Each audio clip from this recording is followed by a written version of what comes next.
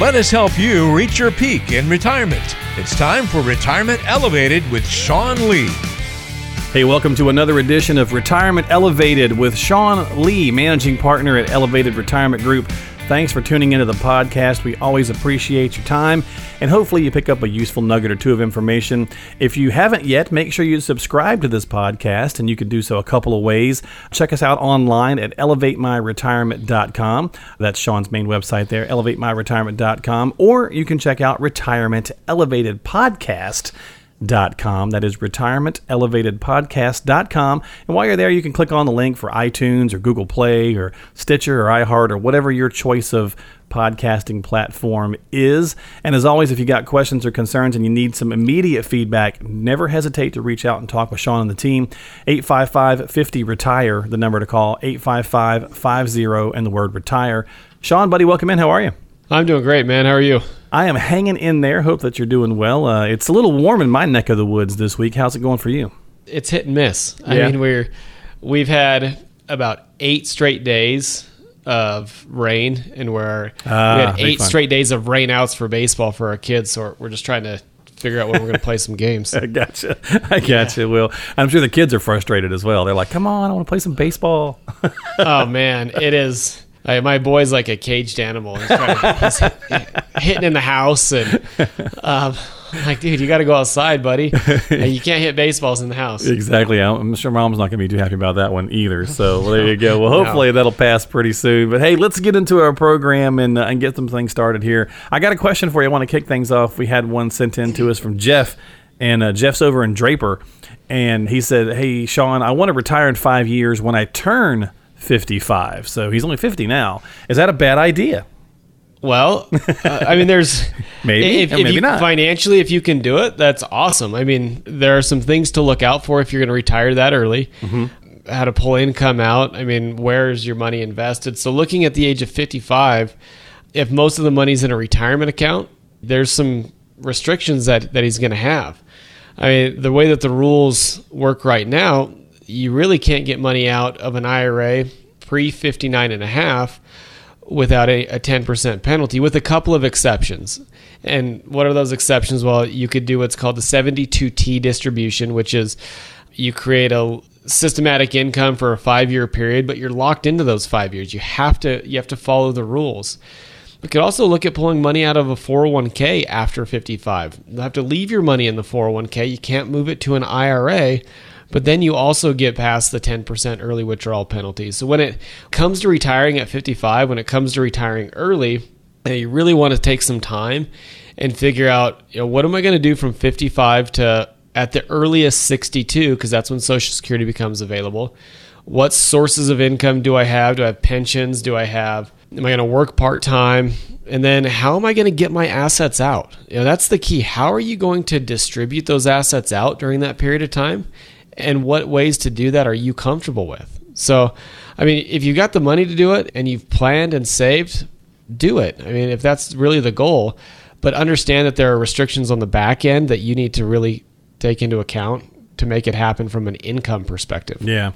Well, it's a great question. It's a simple question, and actually it's a really good segue to talk about our topic today. Another piece to think about, Jeff, is the medical side, right? Because you can't do anything there with Medicaid until you're 65. So, just make sure. Right, you got to go out in the open market and understand what those costs are going to be. I got to think, Sean, if he's at 50 and thinking about this at 55, he didn't say in the email, so hopefully he's thought some of these things through. But if he hasn't, right, to your point, if you can do it, great, but make sure you're talking with your financial advisor before you pull that trigger for sure. And of course, give Sean a call if you've got some specific questions, really kind of get into the nitty-gritty there, Jeff, and make sure that you're having those conversations before you take any action.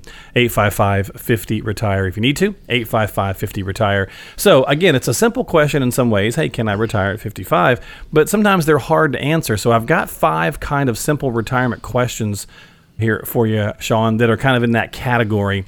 Some of the retirement planning's most important questions seem simple to answer at first, but as we kind of just proved, when we start to dive in, it's not always just a yes or no. So I'll give you a couple things. You give us some feedback on this.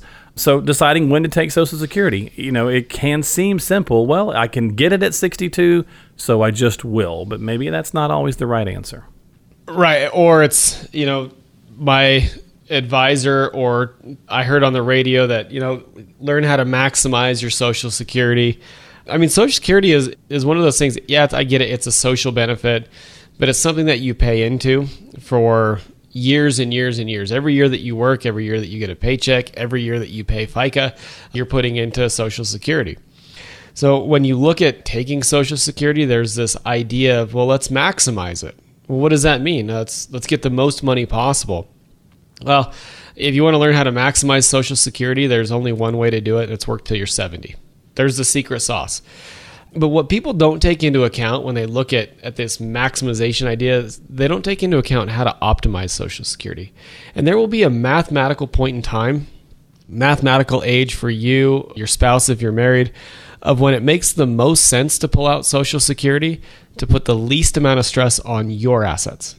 And I tell people all the time, listen, Social Security is a benefit that's going to create a sound income, structured income for you. But you can't call Social Security if you need some cash and say, "Hey, man, I need you to send me more money." It's not like well, your that would account, be nice, right? wouldn't it? Yeah. But you can do that with your investment accounts. So why not find the optimum time to go out and use Social Security to put the least amount of stress on your money, because your money is transferable to the next generation. It's available if you need it in an emergency, and you have control. So when I look at Social Security, let's talk about optimizing it, not maximizing it. Yeah, no, good point, and I love that idea. Too bad that doesn't exist, but hey, it is what it is. I know, right? All right, number. Could you imagine how many calls they would oh get? my gosh, I need some cash. They would have to never answer the phones, right? It would have to always go to automation and whatever, because it would just never stop ringing. It would be. We'll pretty call bad. you back. Yeah, in 500 exactly. days. Yeah, 500 years. I know, right? So 5 simple retirement questions. That was 1. Here's 2. Designing a truly diversified portfolio. Now, is this a tricky one? Because, we should say, yes, you need to design a truly diversified portfolio. But is it harder than just saying yes? It is. I mean, there's what a lot of people see. And I think that there are a lot of people that fall into this trap. And it's like, well, I looked at my 401k, all my 401k options, and I looked at the 10-year returns, and then I just picked a couple of them so I was diversified, when there really wasn't a lot of analysis on the back end. And I see this all the time. People will come in and say, Sean, hey, can you do an evaluation for us? Just let us know what's going on from a risk and a fee and an investment standpoint. And in many cases, we'll find they may have 8 or 9 different mutual funds, but 5 of them are all doing the same thing. And so they feel like they're diversified because I've got all these different funds, but the reality is it's a sea of sameness. And when you've got a sea of sameness, it worked out well the last 10 years, but I don't know what the next 10 years are going to hold. And if we've got investments all doing the same thing, it creates the potential for unnecessary risk. Yeah. I was talking with an advisor about a year ago, I think, and he told me a crazy story about a guy that came in that had 60 different mutual funds, and he was like, you own Coke like 32 times. Kind of thing. And it's like, so yeah, and the guy did the same thing. He really felt like by just continually buying different kinds of mutual funds and things that he was well diversified, and he wound up, it's mostly large cap, right? And so that wound up being the case. So yeah, good point. Very good point. What we tell people is you want your investment strategy to have 2 things. You want it to be elegantly simple, which means that you're properly allocated and properly diversified through all the areas. Okay. But we also want your portfolios to be boring. We want them to be boring so you can have the craziness and the excitement in your life, and you're not worrying about, oh man, the market's up, the market's down. It's just you got a boring allocation that's elegantly simple, we'll call it. Well, it was like that quote I don't know if we had it on here or not, but it was it was a Nobel Prize winning financial guy, and he was like, financial planning should be boring. Actually, he's like, if you want excitement, take your money and go take some money and go to Vegas. Take $1,000, go to Vegas. That's the point, right? So you want it to be kind of boring there. So that's great. I like that. Simply elegant. That's a good way to put it. All right, number 3, picking funds in the 401k. Again, this seems like a pretty simple retirement question. You can just say, okay, well, let me just pick, like we were just talking about. Let's pick the, for example, let's say a 2030 or a target date fund, right? Something like that. Yeah, the simplest way to do it is a target date funds. Right. I mean, you're getting a fund of funds in essence. It's going to be managed. Hopefully there's not too much duplication. But then you have the choice in a lot of 401ks. Well, you can go out and you can build your allocations yourself, and you can invest in the funds, whatever they may be, however they may be, and you can choose the different allocations. There's good and bad to both, but if you're going to build an allocation, make sure that you understand what those funds are investing in, because when you look at it, there's this Growth Fund of America, or there's this international fund, or this large company fund. They've got all these different names, but in a lot of cases they may have some of the same holdings. So if you're going to build your allocation, make sure that it is truly diversified. If you're not comfortable with that, there's nothing wrong with using just one target date fund. So don't use a couple of them. Just pick one and call it good. And that will alleviate some of the stress and pressure of, oh man, how do I allocate? What fund should I buy? Use a target date. And that little date at the end of the fund just states the date that you're expecting to retire. Yeah, absolutely. Well, if we're talking about the 401ks, another simple question might be about doing the 401k rollover. It's like, okay, yes. I mean, it's something that, a lot of people have been strongly looking at. And so it seems simple, but there could be some mitigating circumstances. You want to make sure you're checking. Yeah, I mean, with the 401k rollover, anytime that you leave an employer, you have three choices. You can cash the money out if you want. Now, there are circumstances that happen there. You have to pay taxes, and if you're under 59 and a half, you need to go ahead and pay an early 10% penalty. You can, in a lot of cases, leave it at the 401k provider. You just are beheld to their investment choices. Mm-hmm. Or you can roll it out into an IRA. And then when you roll it into an IRA, you have a little bit more control. You get to choose the investment options yourself. But going back to that first question that Jeff had as well, I'm turning 55. Can I retire? If all of his money's in a 401k, he's going to want to leave it in the 401k to get away from the 10% early withdrawal penalty. If he rolls that into an IRA, he becomes exposed to that. Yeah. I mean, there's always going to be these little caveats you want to double check. And that's why our topic has been kind of, these simple retirement questions that sometimes can be a little harder to answer than they might seem on the surface. And before we go, Sean, we'll finish up this week's podcast by our fifth one. And that's addressing the cost of some sort of long-term care, nursing home stay, something. It seems simple, but boy, this one is probably maybe one of the more complicated ones. I mean, it's like, yes, you should address it, but how do you go about addressing it for each situation? Well, and that one's hard because there are so many studies out there. I mean, Genworth does a great study each and every year that talk about, I think it's 60%, 50 or 60% now of Americans are going to need long-term care.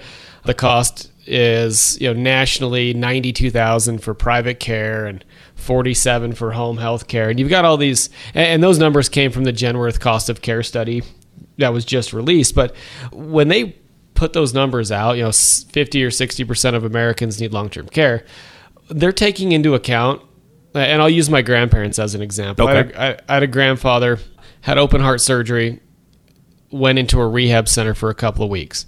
He also had a stroke, had to go into a rehab center for a couple of weeks. They count that towards the long-term care statistics. My grandmother in Rhode Island, she would get bladder infections, and she would have to go into a rehab facility for a couple of weeks. So if you look at my grandparents, all four of my grandparents had some sort of stay. It wasn't a prolonged 2-3 year stay, but they had some sort of stay, so they count towards that. My wife's grandparents, on her dad's side, they lived in an assisted living nursing home facility. So they were there for a prolonged period of time. And her grandfather now has been in a memory care unit for the last 2 years. So when you look at between my wife and I, the stays were much different, right? But they all count towards those stats. And what I tell people is, I don't know if you're going to need long-term care. I know that we're living longer, and I know that the cost of healthcare and those things are happening. But the odds are increasing, right? Yeah, the odds are increasing, but is it really a living situation where you're going in to live there? Right. It could be somebody coming to your place once or twice a week. It could be a lot. There's so many variations now. Yeah, and what I tell people is, okay, if you're concerned about that, let's understand the real cost today, and then let's determine how you want to solve that problem. Because there's more than one way to solve the problem. We just need to find out, based on your plan, based on your unique situation, based on what your comfort level is, how you want to solve the problem, and then we solve it. Right. Well, the question is hard to answer, but the concept is easy. Should you be addressing it? Yes. Please do yourself a favor and make sure you're addressing it. Well, that's all the time we have this week for Retirement Elevated, but I think those are some really good points of 5 kind of takeaways that you can take with you. Again, make sure you subscribe to the podcast. You can listen to past episodes. You can replay one. More and more people are listening to podcasts in their car now when they're traveling versus traditional radio stations or satellites. So if you want to subscribe, make sure you do so. Go to the website, retirementelevatedpodcast.com, retirementelevatedpodcast.com. While you're there, click on whichever one is the most appropriate for you. If you use iTunes or Apple, click on that. You can subscribe to it there. It'll give you the link to do so, and then it'll just be right there on your Apple app there for you. Same thing with Google Play and so on and so forth. But as always, if you have questions and you need to talk with someone before you take action, give Sean and the team at Elevated Retirement a call, Elevated Retirement Group, I should say, a call, 801-639-0095. That's the local number, 801-639-0095, or you can call 855-50-RETIRE. Sean, buddy, thanks for your time, man, and be careful with those baseballs in the house. We will. Get outside tonight. There you go. Well, we'll see you next time here on Retirement Elevated with Sean Lee.